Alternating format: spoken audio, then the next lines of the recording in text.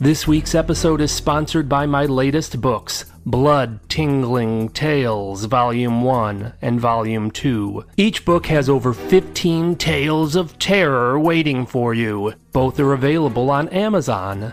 Blood Tingling Tales Volume 1 is completely free for everyone. Blood Tingling Tales Volume 2 is just 99 cents, or free if you have Kindle Unlimited.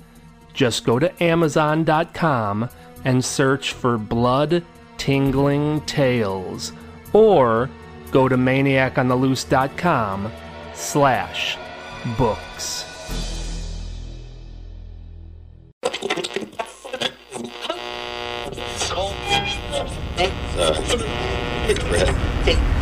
If you like scary stories, you've come to the right place. Welcome to the Maniac on the Loose Scary Stories podcast. Sit back and relax. Keep your arms and legs inside the vehicle at all times and enjoy the ride.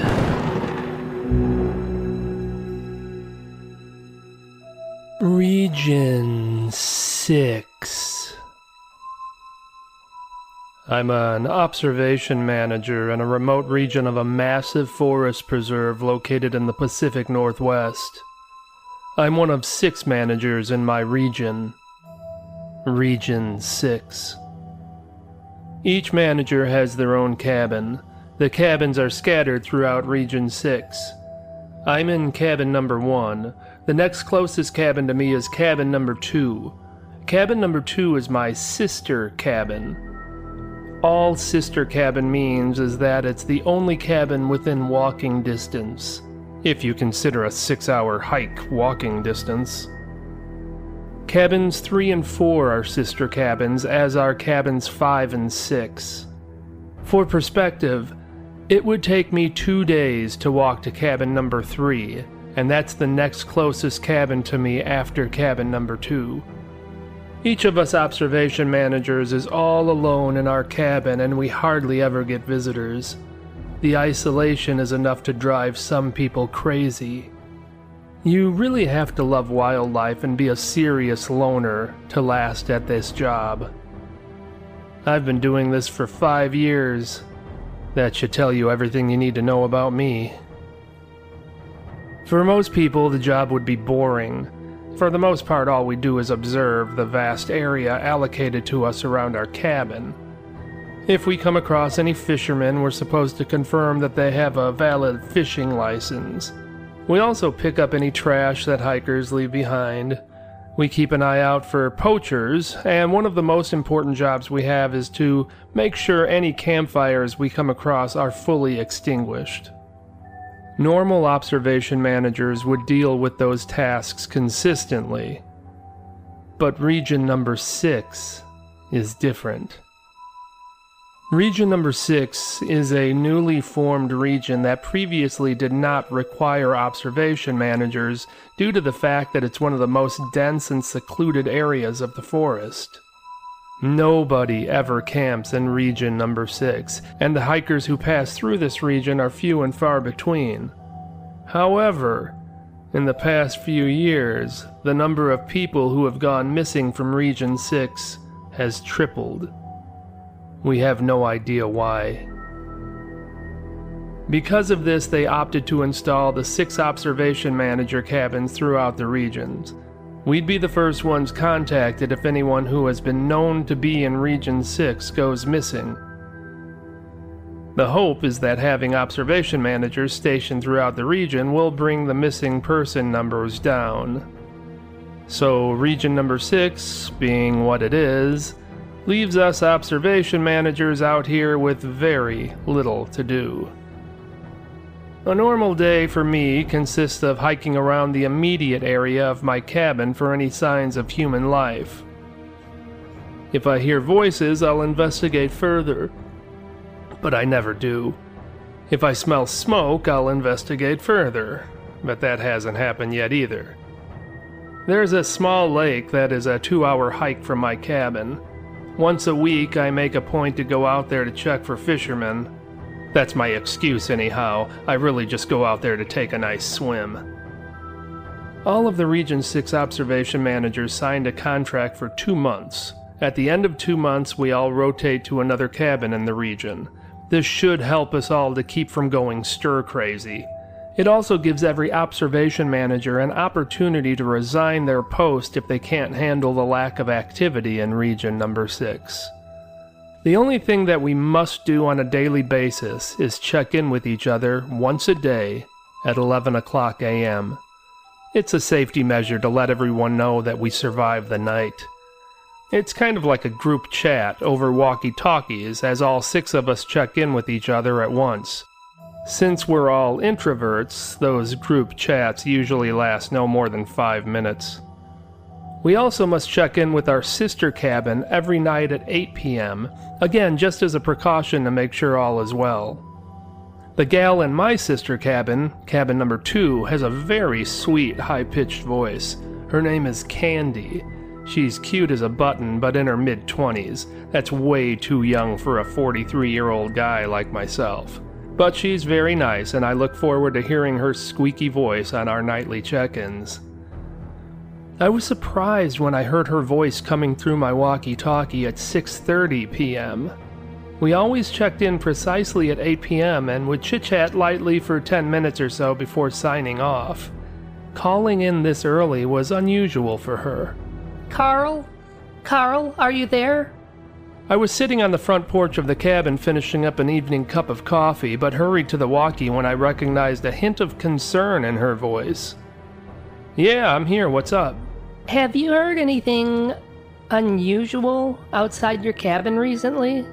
No, everything is normal out here. Why? Well, it's probably nothing, but I was talking to Fred at cabin number 6 earlier.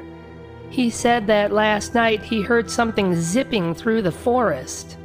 My initial thought was deer, elk, moose, but at 50 years old, Fred was the oldest and most seasoned of the observation managers. He wouldn't have bothered mentioning that experience unless something strange was involved. He said whatever it was let out a growl. Well, there were bear in the area, black bear and grizzly, but we rarely encountered them. Bear, maybe? I don't think so. He said there was a shriek to the growl that he was unfamiliar with. So I was just calling around to all of the cabins to see if anyone else heard anything out of the ordinary. Nothing other than a few coyotes yipping. Maybe that's what Fred heard. Coyotes make some weird-ass sound sometimes. I was positive it wasn't coyotes that Fred had heard. I said that more to try to set Candy's mind at ease. Yeah, maybe it was just coyotes. At least, I hope so. Well, if you hear anything strange, don't hesitate to give me a holler. Thanks, Carl. Fred had been doing this longer than I had been. If he thought there was a chance that it was a coyote, wolf, or bear, he wouldn't have mentioned it to anyone. I would have radioed him just to get more information, but I was about to start dinner, so I'd just wait and chat with him about it tomorrow. That night I sat on my porch and made a point to listen for anything out of the ordinary. I stayed up as late as my eyelids would allow. The next morning, after doing some of my early morning rounds, I checked my watch and I saw it was getting close to 11 a.m. I got back to my cabin, pressed down the button on my walkie-talkie, and initiated the check-in. This is Carl, cabin number 1, checking in. Candy, cabin number 2, checking in. Teresa, cabin number 3, I'm here. Bob, cabin number 4, alive and well. Hello everyone, cabin number 5, Marcia. We all waited for Fred in cabin number 6 to respond. He was never late with check-ins. Marcia started calling out to him. Fred, you there? Can you hear us? We can't hear you. Click your receiving handle twice if you hear us. There was no click, no response at all, so I began to question Marcia. She was cabin number 5, the sister cabin to Fred's cabin. They were required to check in with each other nightly. Marcia, did Fred check in with you last night? Yes, we checked in at 8 p.m. He sounded fine, but... Her voice trailed off. What? Well, he did mention that he'd been hearing something large moving around outside his cabin. We both figured it was a moose or a bear. I told him to take extra precautions and to make sure that he took his bear spray with him if he went outside. He said he would. That was the last I heard from him.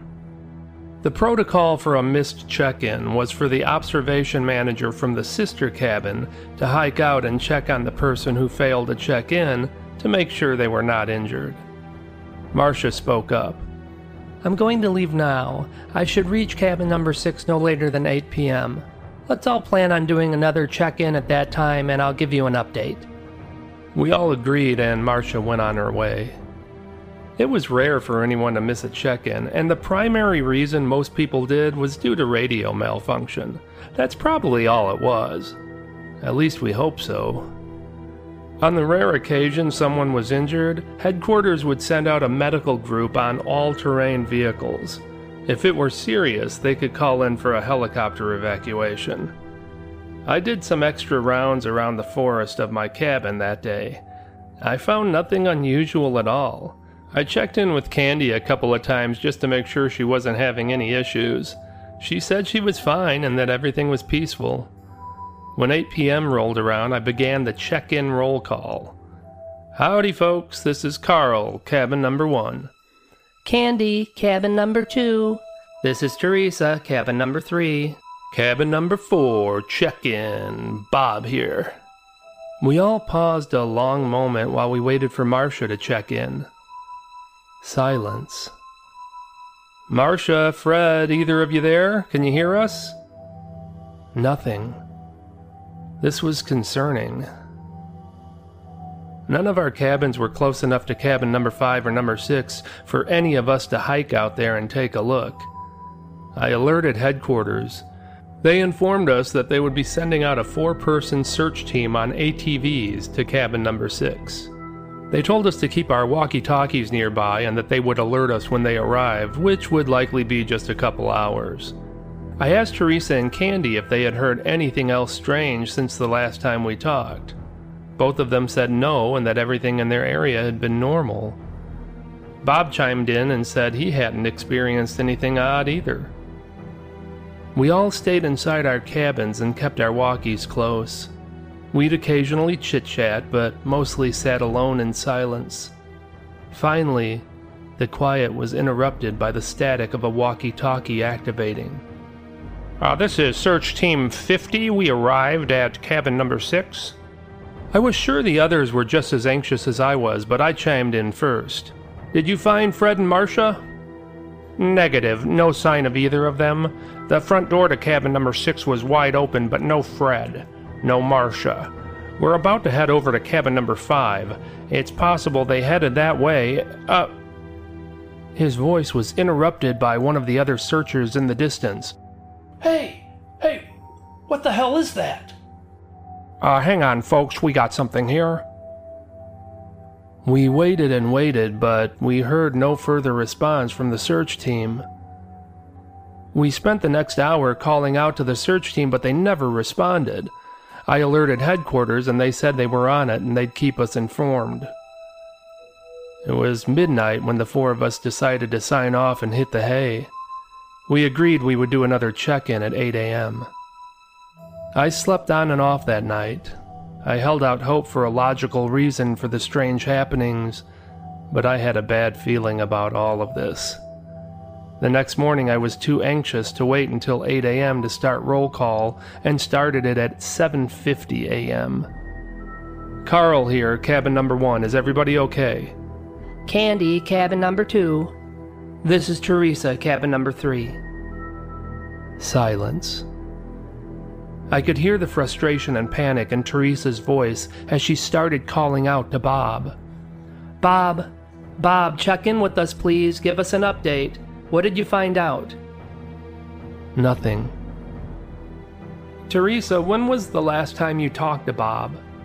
Just over an hour ago. He was fine. While we were talking, I heard a knock on his cabin door. He assumed it was the search team coming to check on him. He said he was going to answer the door and that he'd be right back. But that was the last I heard from him. Wait a minute. Someone knocked on his door? Yes, it had to be the search team. I mean, who else would it be? She paused for a moment before continuing. I'm going out there to check on Bob. Teresa, I don't think that's a good idea. Candy backed me up. Teresa, stay in your cabin until the search team gets there. Just wait. Where is the search team? Where is anyone? Look, I'm just going to jog there. I'm in good shape. I'm fast. I can make it there in 3 hours. I'll check in with both of you every hour along the way. I'm leaving now. Candy and I both tried to persuade her not to go, but she was having none of it. Since there was no stopping Teresa and things felt like they were getting out of control, I called headquarters. Hey, have you guys heard from the search team?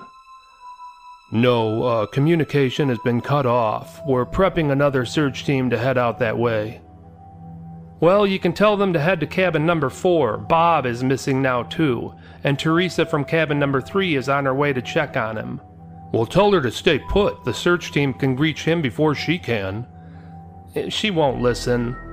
Well, okay, if she's not at cabin number 4 when the search team arrives, they'll continue on to cabin number 3 and meet up with her in between. Headquarters tried their best to reassure Candy and I, but it was useless. We knew something wasn't right. I waited anxiously by the walkie-talkie, counting the seconds until Teresa's first check-in. Candy wasn't hiding her emotions. I'm scared, Carl. Something is wrong. I agree. Just keep your cabin door bolted shut, and don't open it unless someone you know shows up. I don't want to be alone right now. I knew just how she felt. The forest that had always brought me peace, serenity, and happiness was starting to give me the creeps.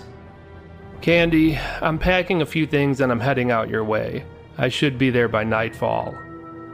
At this point, there was no reason for us to be sitting alone in our cabins waiting for the search team, or waiting for whatever happened to everyone else to happen to us. I needed to be more proactive than that. Candy was on board with the idea. Her level of fright was increasing by the minute. Having another human being out there with her would set her at ease. I filled my backpack up with water and beef jerky and hit the trail. A sense of relief washed over me as Teresa's voice echoed over the radio. She was panting and out of breath. I could hear the thuds of her jogging feet hitting the dirt trail beneath her. Teresa here. I'm making good time. Nothing to report yet. Everything is normal on the trail. I'll check in again in another hour. I wasn't the athlete that Teresa was. It was going to take me every minute of the 6 hours to get to cabin number 2, but I was trying my best to keep the pace steady. I called into Candy every now and then just to let her know I was still en route. I could tell that she was comforted whenever she heard my voice. I was pleased when I heard Teresa's voice after another hour. This time it was obvious she had temporarily stopped to catch her breath. She was taking deep breaths as she talked. I should reach cabin number 4 in less than an hour, but there's something in the woods. What? What is it? I don't know, but it keeps moving alongside me under the cover of the forest. It's following me. It's stalking me. Do you have your bear spray? It's in my hand. I'm going to run the rest of the way. I'll let you know when I reach the cabin. As I trekked along, I listened to the surrounding wildlife for anything weird, but where I was, things were fine. At the moment, it wasn't lost on me that whatever was happening was getting closer to our location. Cabin number 6, cabin number 4. The next occupied cabin was cabin number 2, which was exactly where I was headed. An hour later, I was hoping to hear something from Teresa. Instead, there was radio silence. I stopped and propped myself against a tree to catch my breath and called for Teresa over and over, but she didn't respond. Candy was starting to lose it. Carl, hurry, Carl, hurry. I can't be out here alone anymore. I'm coming, Candy. Just hang in there. 2 hours later, the sun began to drift under the tree line, casting a gloomy shadow over everything. I wasn't talking to Candy anymore, but she was talking to me. My walkie-talkie was clipped on my belt, and she was just babbling on and on. I guess it gave her some sense of comfort knowing I was listening to her. Finally, her voice started to slow, and she'd take occasional long pauses between her words. She was growing tired and starting to nod off. The next hour of my hike was just myself and Mother Nature. I was getting close to Candy's cabin, probably no more than an hour away at this point. I was tempted to radio her and let her know it wouldn't be that much longer, but I didn't want to risk waking her up in the event that she did doze off. It was then that Candy broke radio silence. Her voice was tense and serious. Carl, there's someone on my front porch. Who is it? I don't know, but I can hear them walking back and forth. They're pacing. I could hear a metallic rattle in the background, and Candy's voice became panicked. Oh my God, Carl, they're trying to get in the front door. I then heard a loud eruption of glass shattering, followed by Candy's fear-filled scream. And then nothing. I ran the rest of the way. By the time I reached Candy's cabin, I was completely out of breath.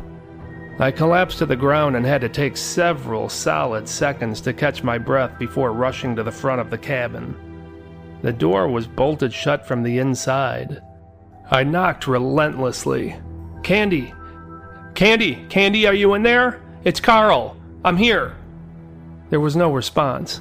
I walked along the porch of the cabin to the first window. It was smashed in. I peered inside the cabin. I saw evidence of a struggle, but no sign of Candy. I carefully climbed into her cabin and began searching around. The cabins are small, just a large open living area and kitchen, and an attached small bedroom and closet. I checked everywhere. Candy was not there. I unfastened the lock on the front door of the cabin and stepped outside onto the porch. I called out into the woods. Candy! Candy! Candy, are you out there? I heard no audible response, but I could hear the woods around the cabin beginning to stir. Something was out there, walking around. I could hear definitive footsteps. It was something on 2 legs. Candy, is that you? I knew it wasn't her. I was grasping at straws of hope. It was getting closer. I could see the brush at the edge of the woods beginning to shake. Whatever it was moving forward toward me. I could have turned and ran, but instead I stood frozen, fixed on the brush, and I watched as a figure emerged. It was a woman. I had no idea who she was. She was approximately 5'8" with short black hair. Her bangs ended just before her dark brown eyes. Her lips were full. Her body was firm and muscular. And she was completely naked. She began walking toward me in a slow, methodical manner. She was staring at me, void of emotion. Lady, are you okay? She didn't answer. She just continued moving forward. As she reached the porch, I found myself taking steps backward to keep a distance between us, but eventually my back pressed against the outside of the cabin, stopping my progress. The woman kept moving toward me. Her hips swayed seductively, and she did not slow her pace until her naked breasts were pressed against the front of my body. Her dark, brooding eyes were staring into me, and I could hear her sniffing. Her voice came out as a hushed whisper. "I'm hungry." You're hungry? Well, let's go into the cabin. I'll find you some food and you can eat. She grinned at me as if she found my statement amusing. She kept her cold eyes fixed on me until she was distracted by the loud roar of the search team's ATVs. 3 ATVs rolled up to the cabin. The searchers jumped off of their vehicles and took in the odd sight of the confident naked woman pressed up against me. The first searcher began walking toward us as the other 2 began removing medical kits from their bags. What's going on here? Are you 2 okay? The mysterious woman stepped away from me and turned to face the searchers full on. The lead searcher was trying to be professional, but he couldn't help but to discreetly look the attractive woman up and down. She moved toward the searcher and whispered loudly, "I'm hungry." Before any of the searchers could react, the woman turned into a streaking blur. In the snap of a finger, she was now standing behind them. I watched as her torso ripped open and formed an enormous mouth with rows of shark-like teeth. Before the searchers could even turn to see her, she had already enveloped one of them and he disappeared down her gullet. The second searcher turned in time to witness the monster that would be the death of him, but it gave him no time to scream as he also disappeared down the belly of the beast. The lead searcher tried to run, but the creature flew over him at the speed of light, opening its torso mouth wide and swallowing him whole. Immediately the mouth closed, and the naked woman was standing before me again, showing no signs of having just devoured 3 men. There was no blood on her. There was no blood on the ground. There was no evidence of foul play. Nobody would have any clue as to what happened. Everyone would just be considered missing like every other person who made the mistake of wandering into Region 6. Again, the mystery woman moved in close to me, sniffing profusely. Her sinister whisper confirmed what I expected and feared. "I'm still hungry." Here's a super fun way to support the show. Go to maniacontheloose.com/store and buy some Maniac on the Loose merchandise. Let the world know you're a listener. T-shirts, sweatshirts, hoodies, hats, mugs, there's a bunch of items to choose from. And you have a multitude of design choices, including all of my book covers. Go take a look. It's super cool. Go on, do it. Right now, go. maniacontheloose.com/store.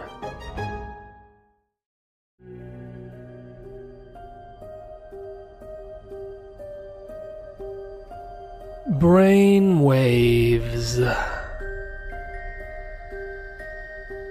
There's something wrong with my brain.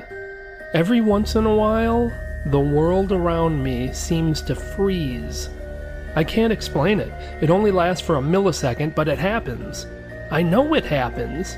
It can't all be in my mind, can it? It started 2 days ago.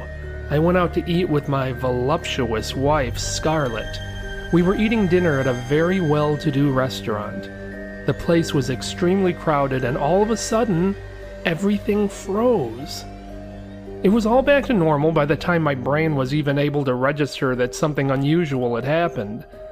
And I guess I had a peculiar look on my face because my wife asked me about it. I didn't tell her what I experienced. I didn't want her to worry.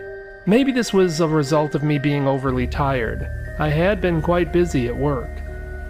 I continued to try to rationalize the odd occurrence, but deep down, I knew there was not a logical explanation for what happened. My instincts were confirmed later that night when I was in the midst of an intense love-making session with my wife. She was on top of me and her long blonde hair was shaking back and forth with each motion of her gorgeous body, and then all of a sudden, she was frozen.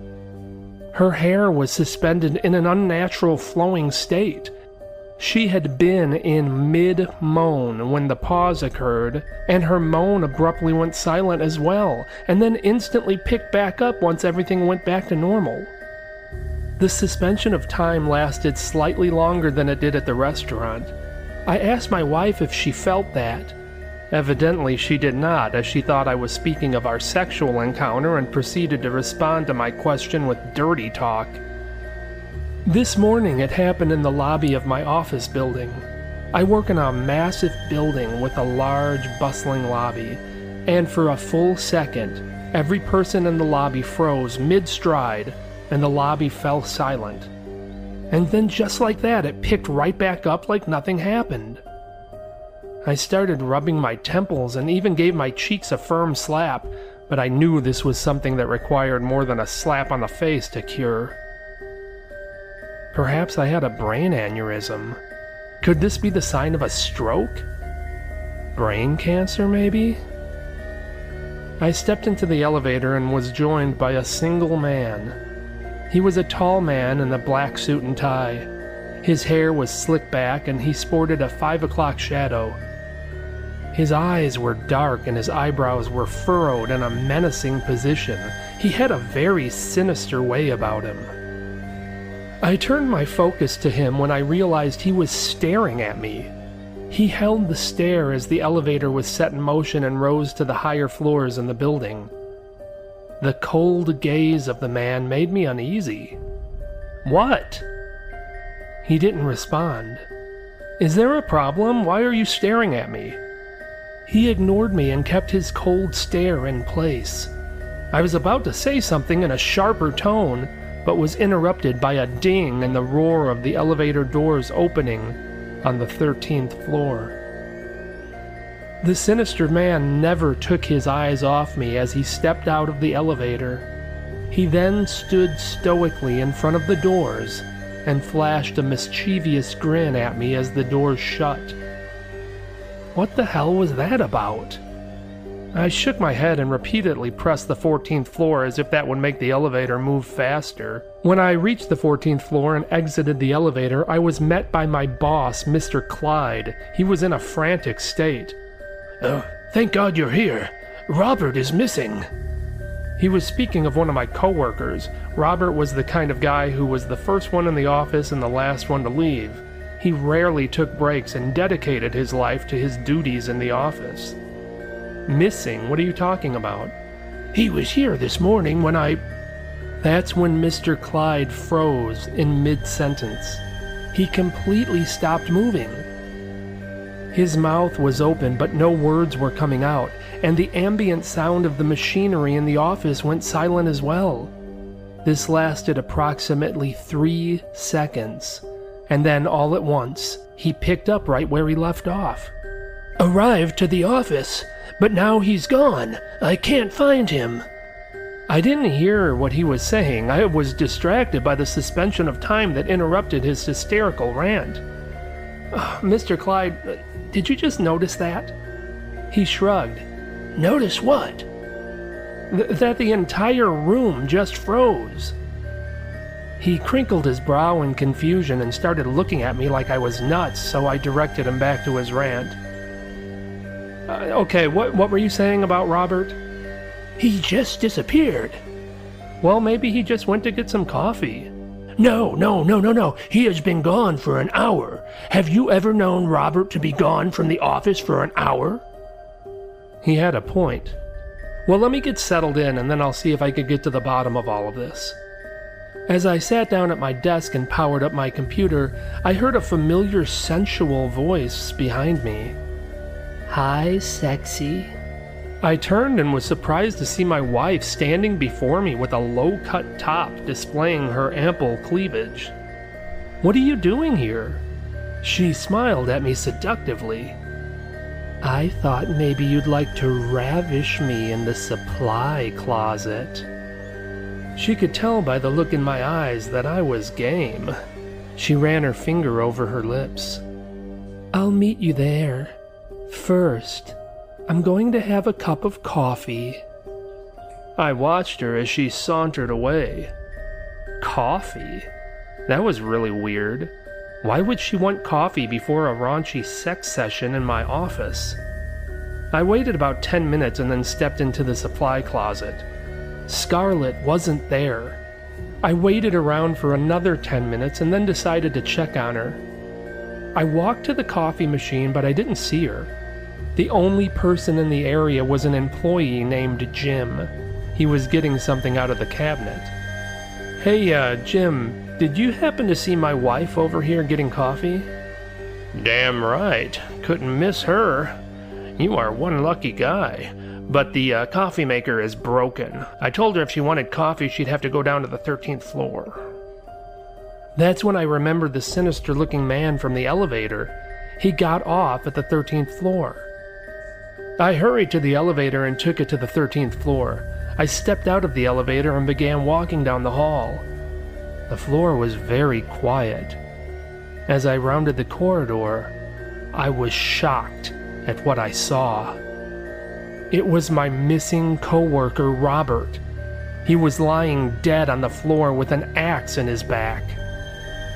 The sinister man must have killed him. Did he kill Scarlett too? That question was answered when I heard Scarlett's voice. She sounded like she was in distress as she said, "Please, no." I was thankful that she was alive, but knew she wouldn't be for long if I didn't move quickly.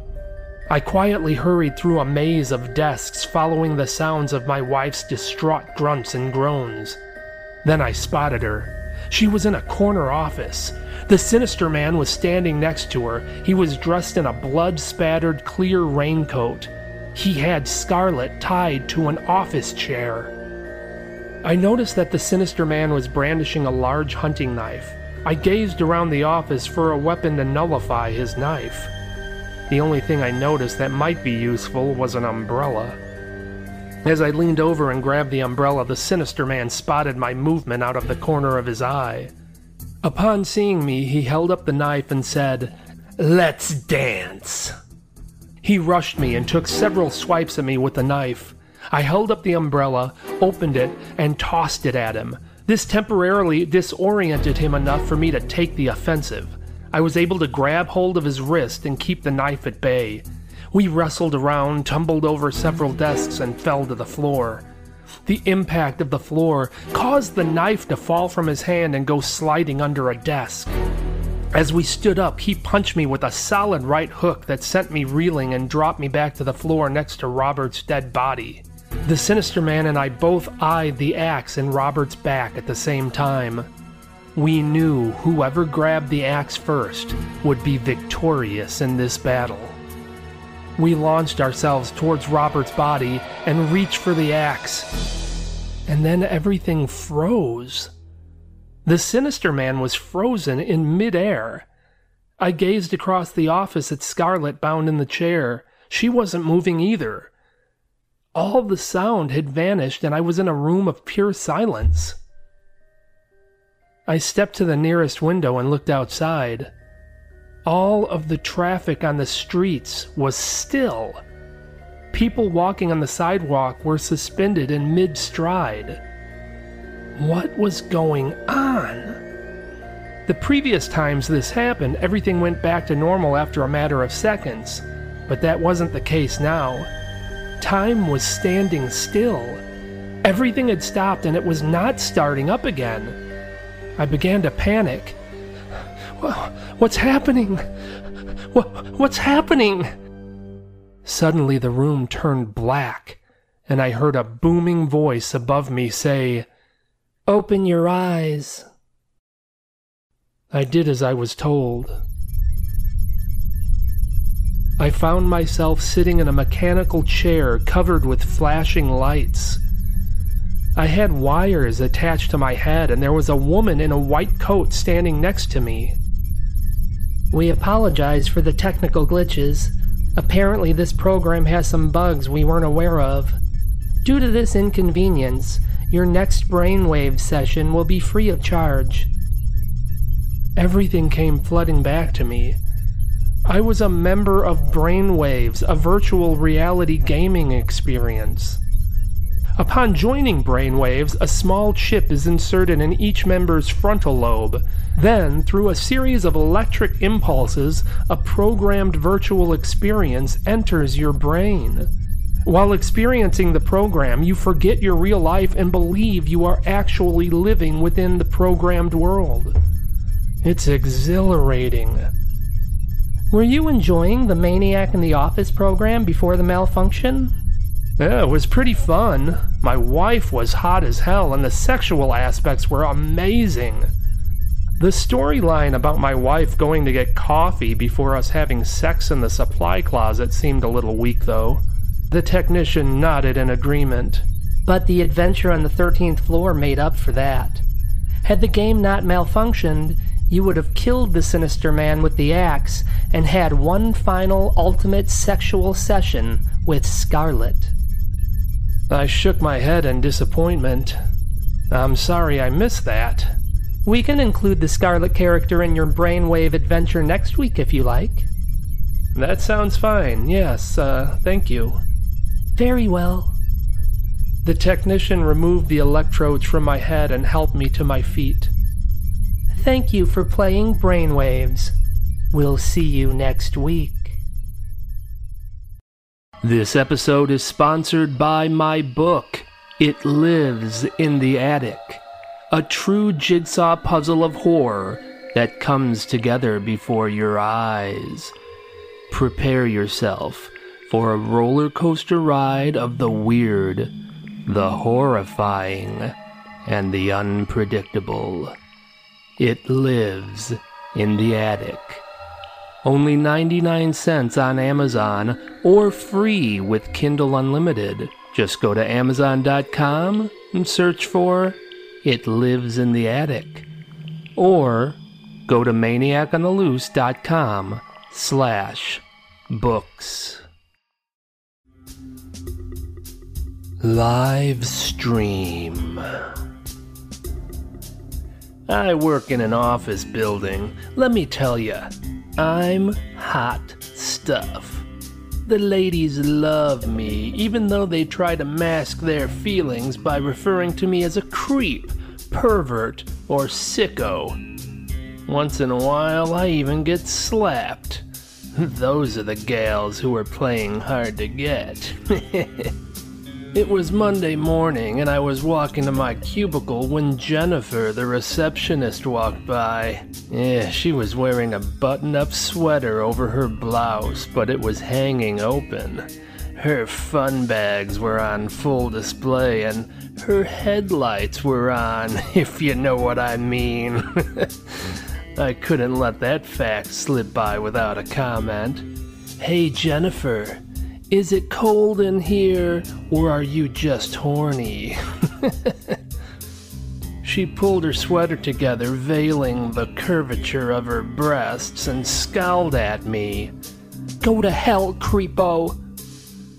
She might seem mad, but there's a glint in her eye that tells me she likes the attention. Ah, yes, the ladies do love me. I sat down at my desk and turned on my computer. The screen flickered and began the ultra-slow process of powering up. Cheap piece of crap. As I waited, I noticed Nicole walk by my desk.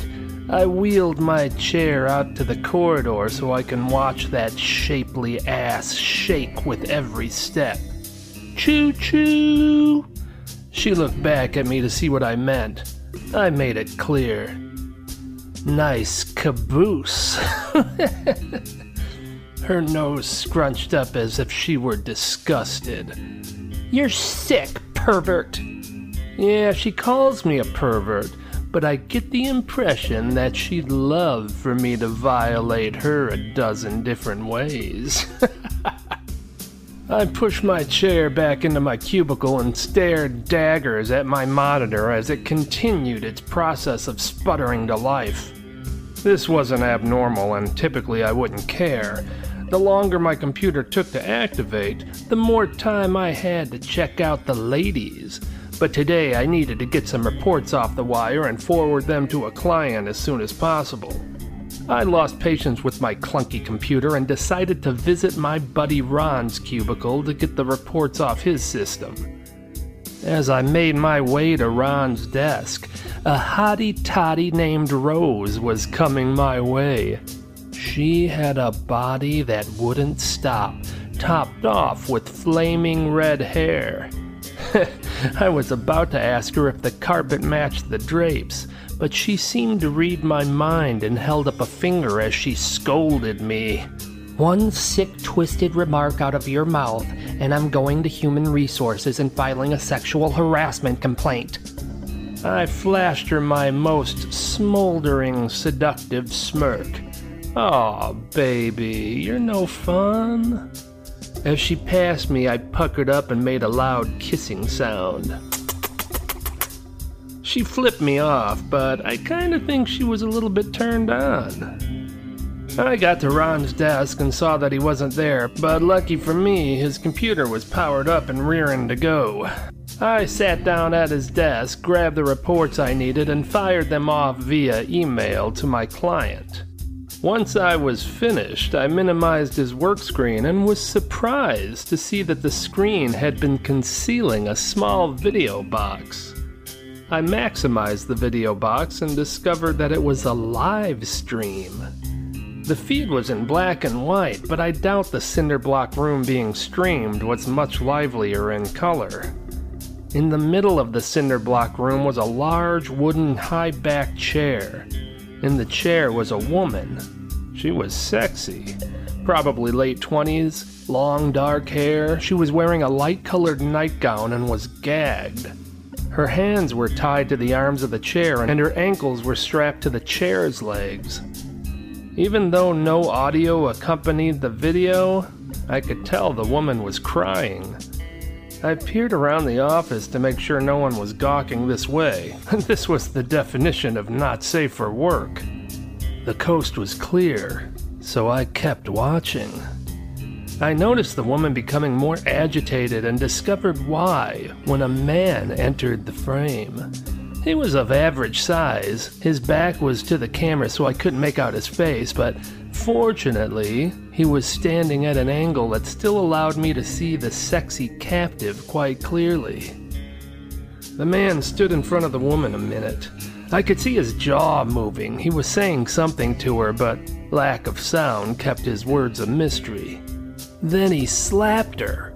Her head jolted to the side. He followed that up with a backhand, knocking her face back toward the front. I continued watching on as the man took a few steps closer to the helpless woman and began unfastening his pants. "Hey!" I wheeled my head around at the sound of the voice. It was Ron. He was pissed. He shoved me out of the way and immediately closed the live stream video. I grinned at him and nodded. "Ron, my boy, I didn't know you had it in you." Ron moved in on me and got his face close to mine. "Not a word about this, do you hear me? Not a word." I gave him a sly grin and patted him on the upper arm. "Your naughty secret is safe with me." I headed back to my desk and started doing my mundane tasks. Throughout the day, I caught Ron gazing at me with a serious expression. Once he was even on the phone talking to someone as he stared at me. I'd just smile, wink, or give him a thumbs up. He was worried that I was going to spill the beans. He was stressing over nothing. I wasn't going to tell anyone, but I did want the link to that live stream. The fun was just getting started when he shut the show down. I noticed that Ron left early that day. He didn't say anything else to me about the live stream, so I assumed he was over it. When work let out, I swaggered out to my IROC Z28. I didn't even notice the ominous white van parked next to it until I heard the metallic grind of the door sliding open and felt meat hook hands grabbing me and hoisting me into the vehicle. As they zoomed off, somebody immediately threw a burlap sack over my head and my wrists were clamped together with wrist ties. I hollered out for them to tell me what was going on, but they clobbered me real good. I kept my mouth shut from then on. Finally, the vehicle came to a stop and the bag was removed from my head. There were a half a dozen large guys wearing black ski masks. I thought I was a goner, but then I saw Ron emerge from behind them. "You shouldn't have opened that live stream." Hey, sorry, Ron, okay? But you don't have to worry. I'll keep my trap shut. Mum's the word.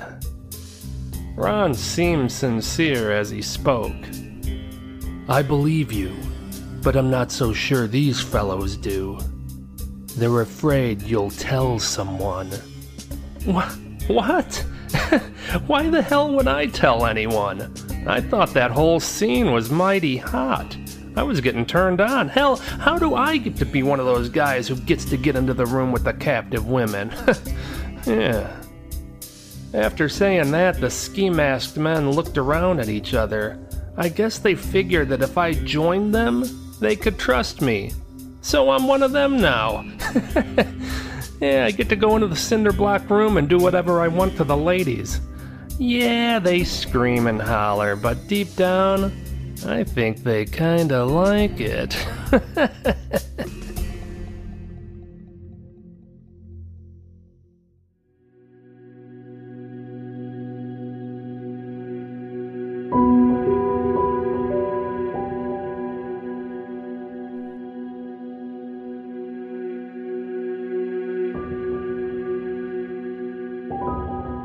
Splatter.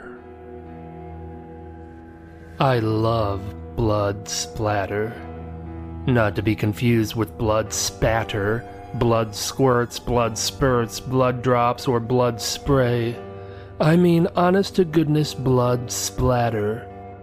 The term blood spatter encompasses most forms of blood that has marked a surface in any way. It's a broad term. Blood squirts and spurts are typically when an artery has been sliced and the blood actually squirts out of the body with every beat of the heart. Blood drops are when the blood drips from a wound onto the ground. And blood spray is the residual spray of blood that can come from extreme wounds such as gunshots, knife stabs, or blunt force trauma. None of these things constitutes a genuine blood splatter. First of all, in order to achieve a splatter level, a deep, resounding splat noise must accompany the hit.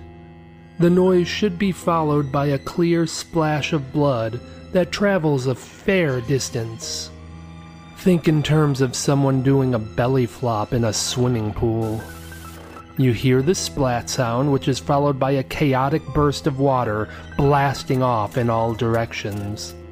Now envision the water being blood, and the belly flopper being a baseball bat, and you'll have a decent understanding of what I mean when I say blood splatter. As you may have guessed, I don't get the opportunity to see blood splatter unless I create it myself. This requires me killing someone. I use a bat. I hate confrontation, so I always sneak up on my victim from behind. I then knock them senseless with one blow of the bat. Once they are lying on the ground in a daze, I finish them off with a killing blow by smashing in the face. If done correctly, their face will cave in, and if I wait approximately 3 minutes, the cavity will pool with blood.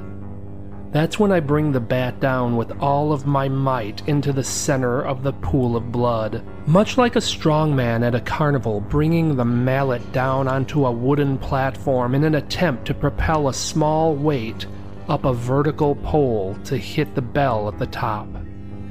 When the strike is performed correctly, I successfully create blood splatter.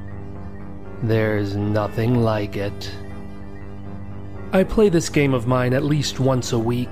I always target small women. That way if something goes wrong and I have to fight them, I have the size and strength advantage.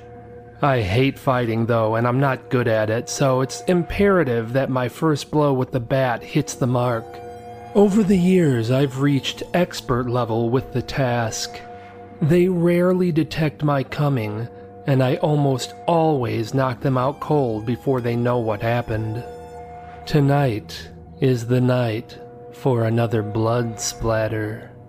I spotted my target earlier in the evening. She was a petite little thing, couldn't have been more than 5 feet tall, She was thin. I could see that she had a breast size that would require at least a B cup, so this was likely a woman and not an adolescent. Not that I really cared. I don't know where she came from or where she was going. I just knew she made the mistake of walking all alone in a dark, lonely alley. I hid in a nearby yard and choked the handle of my bat as I waited in the shadows behind a fence. I watched as she walked past me. Her stride was deliberate and precise. When she was about 10 feet away, I made my move. I sprung from the shadows and silently maneuvered myself behind her, pulled the bat back, and swung with all of my might. The bat bounced off of her head. A clanging thud echoed through the alley. The woman froze for a couple of seconds before she plopped over onto her back like a bag of bricks. Her lifeless eyes were open as she stared up at nothing. There was something spooky about them. They almost didn't look real. They were like doll's eyes. It didn't matter. They were about to be caved into her head anyway. I brought the bat up over my head and pounded it down into the center of her face. The sound of my bat on her face was unusual. It sounded like a metallic crash, the kind of sound I'd expect to hear if I bashed my bat against a plate of sheet metal. I looked down at the sunken face of the woman, expecting to see a pile of mush filling with blood, but that's not at all what I saw. Instead, I saw a jumble of wires, circuits, and flashing lights. This was some kind of android. I looked down at the robotic body as it twitched. I could hear an array of frenzied digital chirps and witnessed a small trail of white smoke escaping from the center of the machine's face. What was going on? Did robots walk among us? If so, how many? And how many of us knew about them? My thoughts were interrupted by the clatter of footsteps rushing toward me, and I found myself surrounded by a half-dozen people of varying sizes and sexes. Or should I say, robots. I could see the subtle red glow in the center of their synthetic eyes. Had I been oblivious to their existence, I wouldn't have put two and two together. But since I knew, it was clear. That's when it dawned on me. Because I was aware of their existence, they couldn't allow me to live. They descended upon me like locusts and beat me down with their metallic arms. I tried my best to cover myself up, but there were too many of them. Eventually the blows landed and I was laid out in a daze, not unlike my many victims. I was still conscious when one of the androids balled up their fist, raised it high into the air, and pounded down with force. I died hearing the wonderful splat sound, and witnessed the chaotic splash of my own blood splatter into the night. If you like the Maniac on the Loose Scary Stories podcast, please subscribe on whatever platform you listen on. Feel free to leave a nice review too if you like, and don't be shy about letting other people know about the show. All of these things help us out a ton, and we appreciate it very much. The Cult. When I was 14 years old, my parents went away on vacation and I stayed with my grandparents for a week. I never stayed with them overnight before, let alone for an entire week, so I wasn't sure what to expect. My big fear was boredom. Looking back, I wish that was all there was to fear. My grandparents lived in a 2-story, weather-beaten house set in the deep woods without any neighbors to behold. The location raised my hopes for passing the time as I love exploring the woods and watching animals. My grandparents were nice people. They didn't gush over me like a lot of grandparents do their grandchildren. They just talked to me like a normal person. They were good to me, didn't buckle me down with a whole bunch of rules, and I genuinely felt welcome there. My grandparents typically went to bed around 9 p.m. They let me stay up and watch TV, which I did most nights until 11. The first night there, everything was fine. I went to bed, slept well, and woke up to a feast of a breakfast. I wandered around the edge of the woods and spent hours watching a family of squirrels climb the trees. I was starving when I came in, and it worked out great as dinner was being served just then. After dinner, my grandparents and I watched a couple of TV shows, and then they went to bed. Per usual, I stayed up about another 2 hours before turning in. I woke up at 1 o'clock a.m. with the need to urinate. I climbed out of bed and reached for my bedroom doorknob when I suddenly heard quiet footsteps passing by my room. I carefully opened my bedroom door and peeped out. I saw my grandparents walking down the hallway and then watched on as they walked downstairs. The odd thing was that they were fully dressed and were wearing long, black robes. It appeared that the robes had hoods, but they were down. After a moment, I heard the front door open and close. I thought it was incredibly strange that they were dressed in those outfits and going out at 1 o'clock in the morning. I used the restroom and went back to bed. The sound of the front door closing woke me up at 2:30 a.m. I could hear my grandparents walking down the hall outside my bedroom, and then their bedroom door shut. The next day, they made no mention of their late-night escapade and went about everything as normal. I was very curious about what they had been doing, but didn't feel comfortable bringing it up to them. The next night, I lied awake in my bed to see whether or not that was a one-time odd event or not. Turns out it wasn't. It was 1 o'clock in the morning when they walked down the hallway. Once again, they were donning black robes. This time, they had their hoods up. After I heard the front door close, I jetted out of bed, threw some jeans on, and snuck out of the house. Once outside, I stopped and listened, and I could hear their distant footsteps crunching over dried leaves in the forest next to the house. I peered around the side of the house and could see a lantern swaying through the woods. Where were they going? The moon was full and bright, so I could see my way through the night well enough to stealthily follow behind them. I could barely make out the light of their lantern ahead of me and kept following until it went black. At that point, I just continued forward down the deer trail I was on, hoping to find some clue of where they went. About 10 minutes later, I happened upon an old, rickety wooden cabin. The interior of the cabin was aglow with the flickering of candles.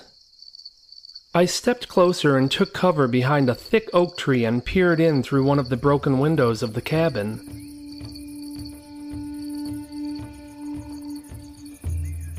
I could see several cloaked figures. There was one of them that I could see well. He had a long nose and a big scar over one of his eyes. The group of dark-clad people were standing in a circle holding hands. They were all chanting in unison. I couldn't understand what they were saying. It sounded like a foreign language. It was quite unsettling. I continued to watch until the chanting ended and the robed people stepped away from my view. After a few minutes, the candles went out. That's when I hightailed it back to my grandparents' house. I quickly changed back into my pajamas and laid down in bed. It was about 15 minutes later when my grandparents returned home. I could hear their footsteps walking down the hall, but this time they stopped just outside my door. My door slowly creaked open. I opened one of my eyes. I could see my grandmother's silver hair and the beam of moonlight shining through my window. She thought I was asleep and stared at me coldly for a few seconds before shutting the door. The next day, my grandparents seemed as normal as ever and had no qualms about me going out to play in the woods. Little did they know, My plan was to get a closer look at that cabin in the daylight.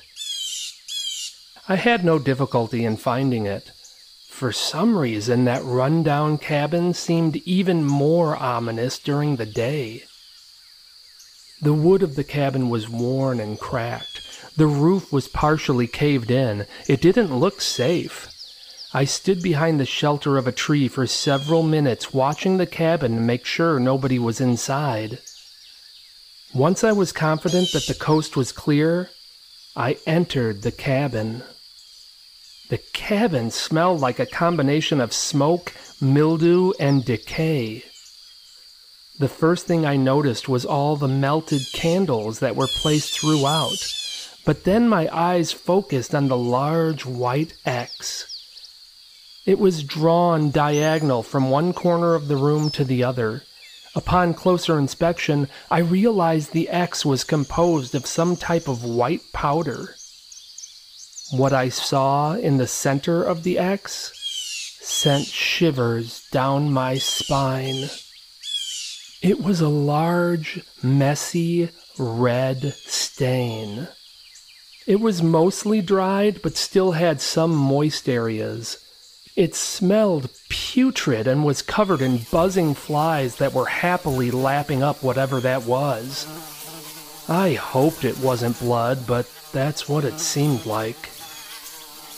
I didn't know what to do at that point. I certainly wasn't going to let my grandparents know of my discovery, so I decided just to play it cool until my parents got back from vacation in a few days. That night, I heard my grandparents leave their room again at 1 o'clock in the morning and slip downstairs. But this time, the front door didn't shut, and I could hear their distant voices.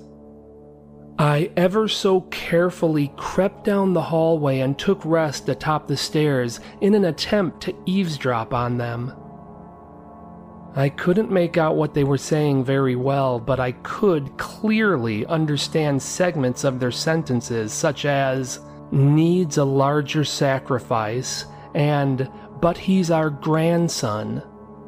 A few minutes later, I thought I heard my grandfather say, "We'll tell them he ran away." I snuck back into my bed but didn't sleep that night and devised a plan. They weren't going to have to pretend I ran away. I was really going to do so before they could do whatever they were planning, which sure sounded like it involved me. That morning, I secretly packed my essential belongings into my smallest bag. When my grandparents presented me with breakfast, I made the excuse that I wasn't hungry out of fear that they may drug me. They seemed disappointed. My grandmother even pressed the issue for me to eat some eggs, but I refused, and eventually she let it go. I hid my bag under my shirt and told them I was going to play in the woods.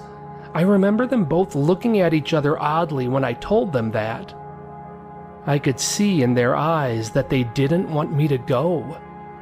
My grandfather suggested I stay in with them today. I was able to talk them into letting me check on the family of squirrels and that I'd be back in just a few minutes. Why were they so intent on me staying in with them? What were they planning? I was afraid I knew. Was I going to be the red stain in the middle of that X tomorrow? When I got outside of their house, I ran like the wind down the driveway to the gravel road that led toward town. I wasn't sure how long it was going to take me to get there or what I was going to do once I made it, but I just knew I had to get out of there. I was running down the gravel road for about 10 minutes when a beat-up old jalopy came sputtering down the road. When it reached me, it slowed and pulled over.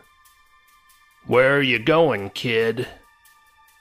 I took a few seconds to catch my breath before explaining that I was heading into town.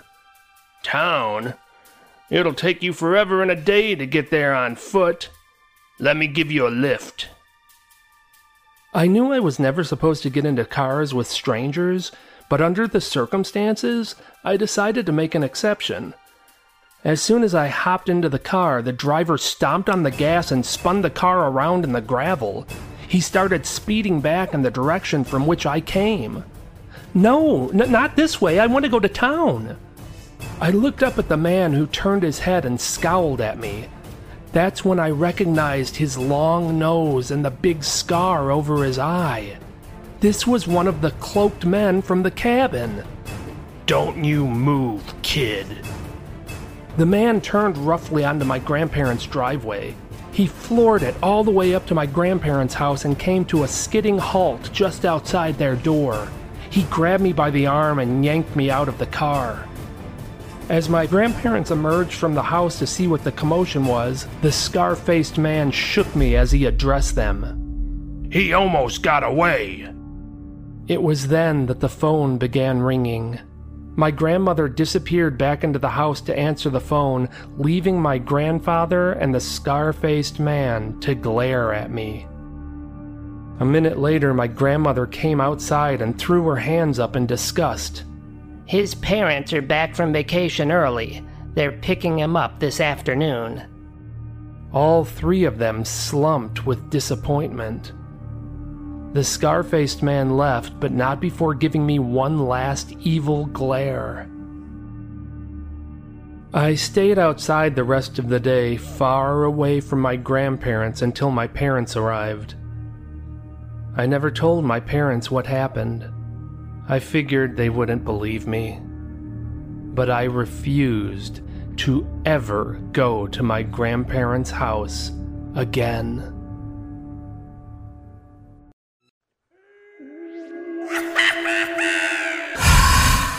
If you like what you're hearing, please consider contributing.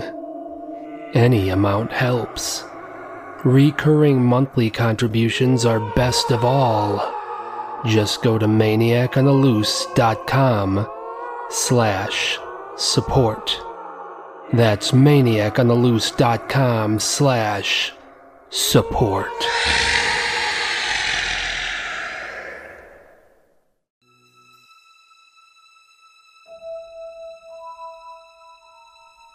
A hell of a way to die. I'm a successful writer, and I always like to finish my books in the seclusion of a Wyoming cabin. I celebrate my latest accomplishments by shutting myself off from the rest of the busy world. It allows me to enjoy some me time amongst the peaceful mountains. The cabin I rented was located atop a forested region not far from a sheep farming area. If you weren't a sheep farmer, you had no business being out that way.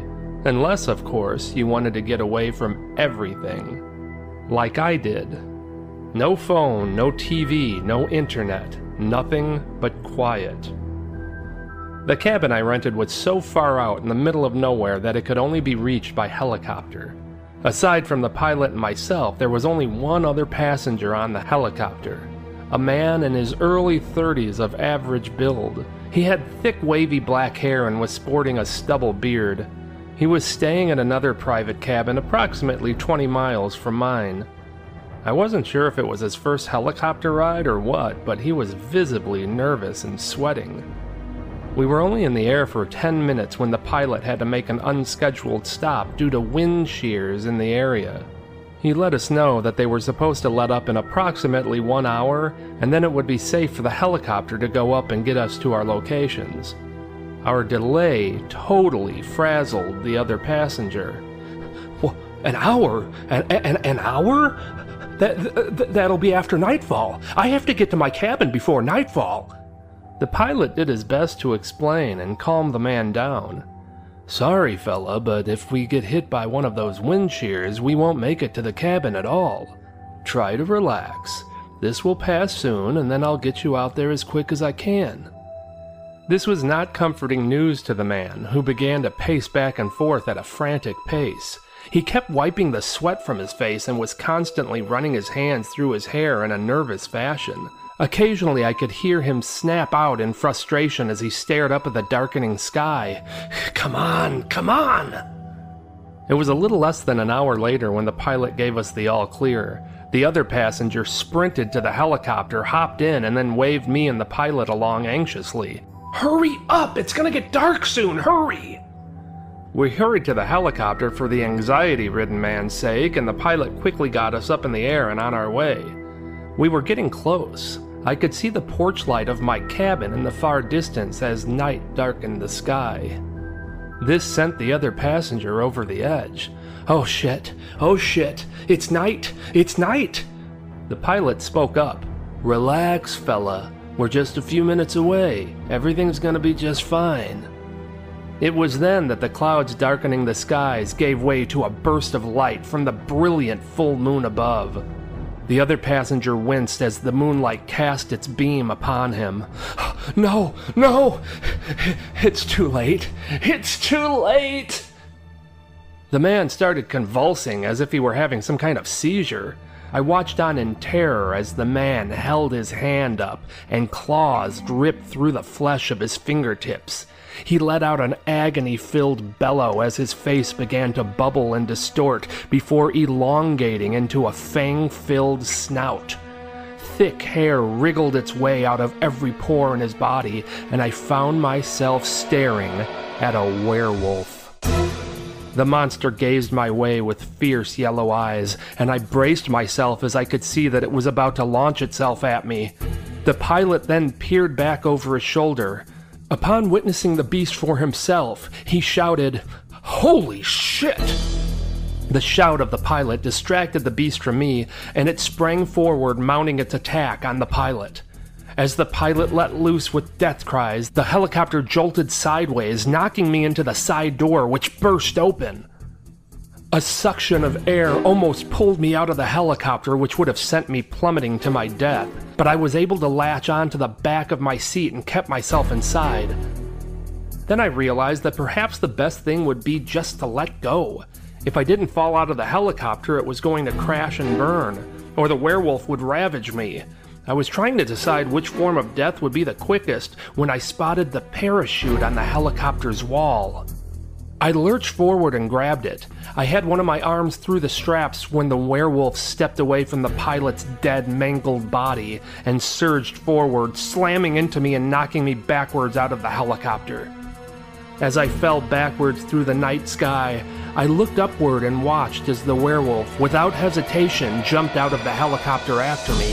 And it must have been the way its body was positioned compared to mine, because it caught up to me in no time and began wrestling with me in the air, gnashing its blood-stained jaws and swiping with its deadly claws.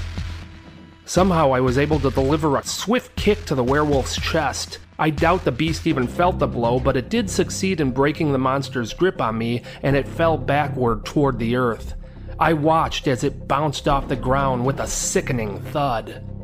I frantically pulled at the parachute's cord, hoping I could somehow save my life.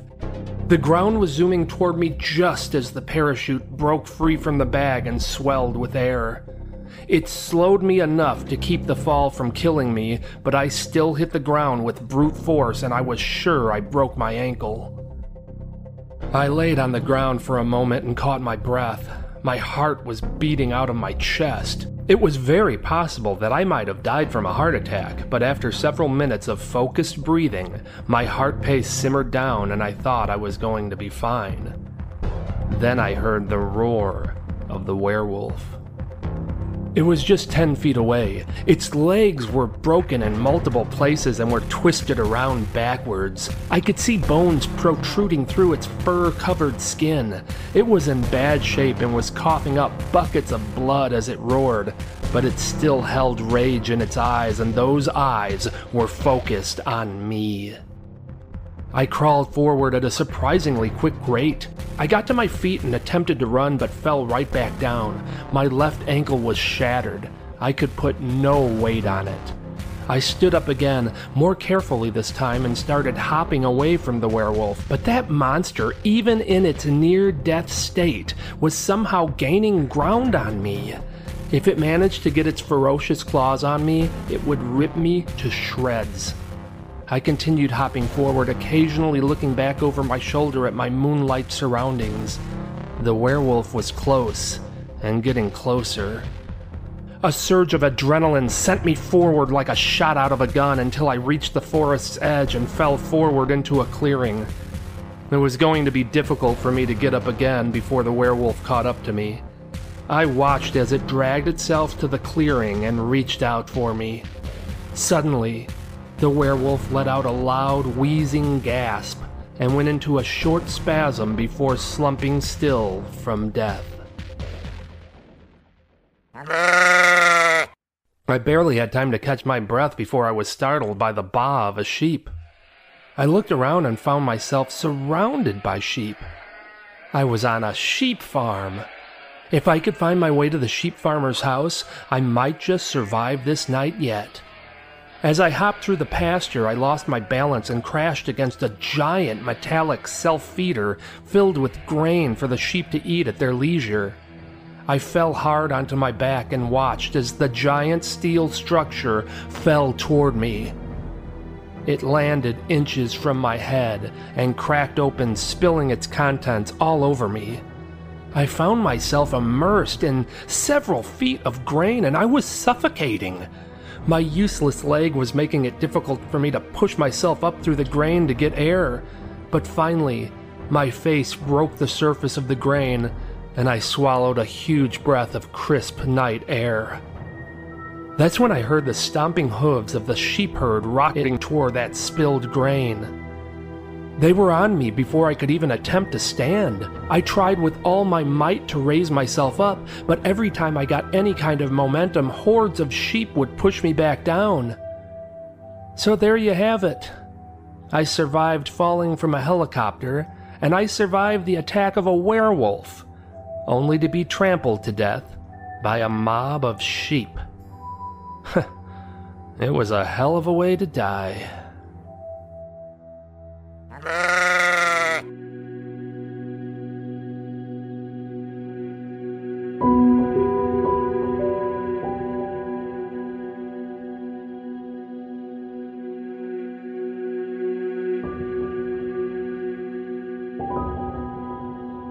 It's in my apartment.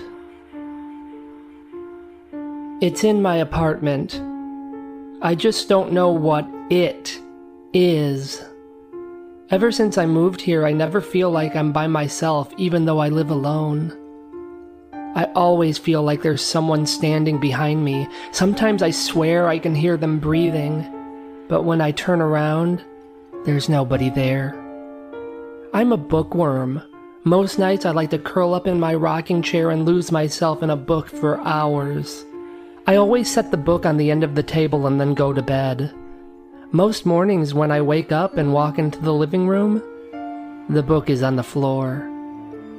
I remember one day at work I realized I forgot my cell phone at home. I was certain I left it sitting on the coffee table. Just in case I was mistaken and my phone was somewhere in the office, I called my cell phone to see if I could hear it ringing. My suspicions were verified when the phone started ringing and I didn't hear the ringtone in the office. I was about to hang up the phone when I heard someone answer.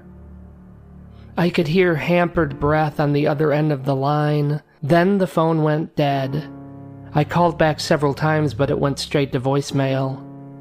That evening when I arrived home, I found my cell phone sitting on the coffee table just where I knew I left it. I checked my apartment thoroughly, but nobody was there. One night I fell fast asleep in my bed, but was awakened by the sound of footsteps in the hallway, followed by a familiar squeaking sound of my rocking chair swaying back and forth. I got up and hurried to the living room and found it empty, but the rocking chair was at the tail end of rocking before it went still, as if someone had been sitting in it and then got up. Sometimes when I'm in the living room or the kitchen, I hear wheezing breaths coming from the bathroom. When I get up and open the bathroom door, there's nobody there. But the bathroom is freezing cold, sometimes to the point where I can see my own breath. Once in a while when I lay down in bed and close my eyes for the night, just before I drift off to sleep, I feel the movement of someone shifting in the bed next to me. When I turn over, I see nobody. On those nights, I get up and sleep on the couch. I bought a security camera and put it in my living room so that it would record and confirm the odd occurrences happening in my apartment. But whenever I check the video, all I see is a large black smudge. I cleaned the camera lens thoroughly, but it did not help. I even complained to the company I bought it from, and they sent me a replacement camera, but the same exact thing continues to happen. It's as if whatever is in the apartment with me doesn't want me to see it. One night while I was on lunch break at my office, I sat in the break room eating a container of yogurt and started looking through recent pictures on my phone that I had taken. I was dumbfounded when the gallery displayed a thumbnail picture that had been taken the previous night. The problem was that I had not taken any new pictures in over a week. I clicked on the thumbnail to see what the image showed. I was shocked to see that it was a picture of me lying asleep in my bed. I alerted building security.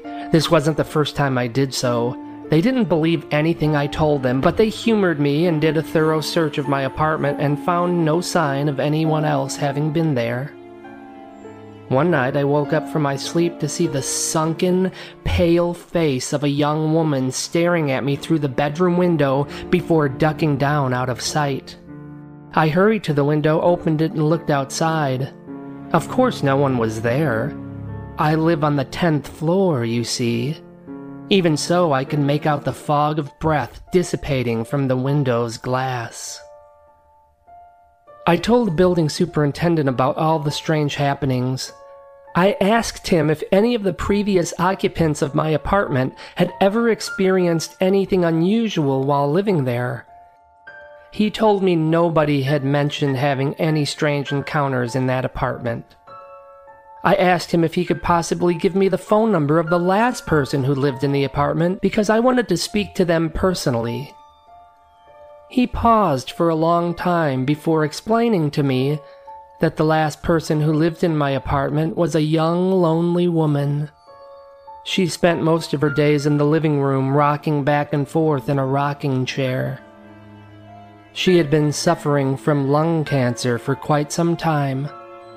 She ultimately decided that she couldn't take the suffering any longer and threw herself out of the bedroom window and fell to her death. The superintendent was nice enough to let me out of the remainder of my lease. I moved immediately.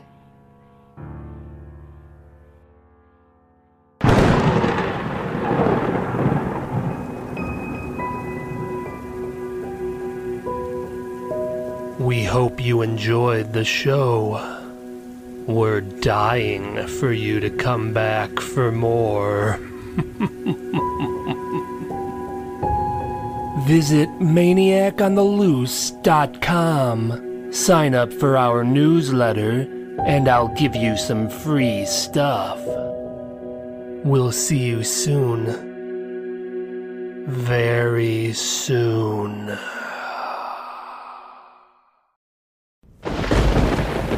If you like scary stories and you want to support the show, buy some of my books. I have a whole slew of them, and most of them are just 99 cents. Go to maniacontheloose.com/books. Again, this is a great way to support the show. That's maniacontheloose.com/books.